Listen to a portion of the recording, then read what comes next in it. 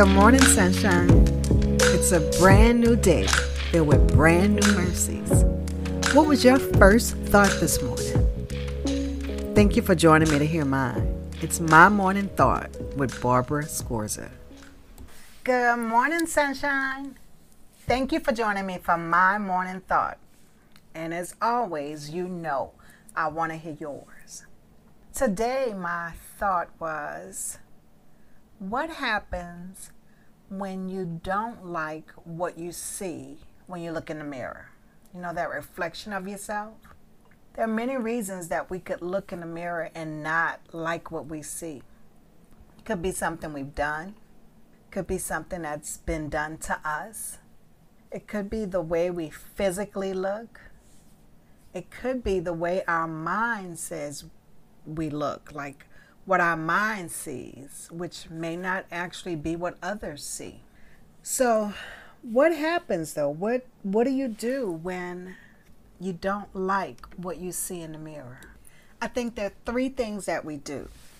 The first thing I think is we don't rely on what we think or what we feel.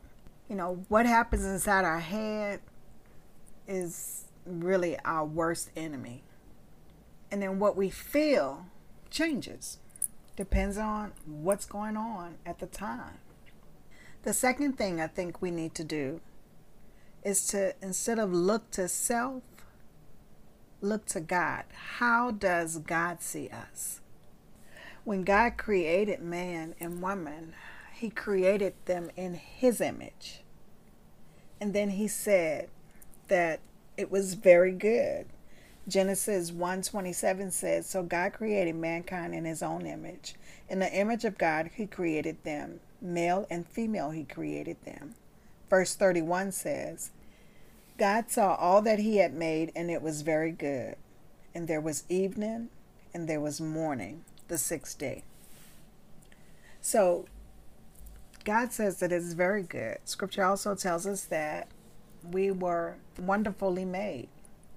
John 3:16 says to us that for God so loved the world that He gave His only begotten Son, that whosoever believeth on Him should not perish but have everlasting life. So God was willing to sacrifice His Son for us. So He sees something in us. He sees the beauty that He's created in us. The third thing I would say is, if you haven't already invited Christ into your life, invite Christ in. And then inviting Christ in, He deposits the Holy Spirit into us. It's a deposit until we make it home. But the Holy Spirit has the power to make changes. So the third thing would be to invite the Holy Spirit in if you haven't already. And even if you have, you're going to surrender. Surrender your will to His. The Holy Spirit has the power to make changes.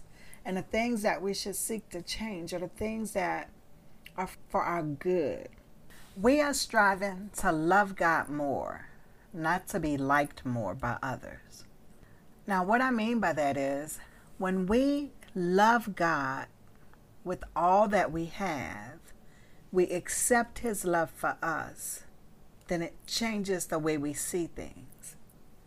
When we're striving to be liked by others, remember, that could change. You might be liked today and not tomorrow. But God loves you.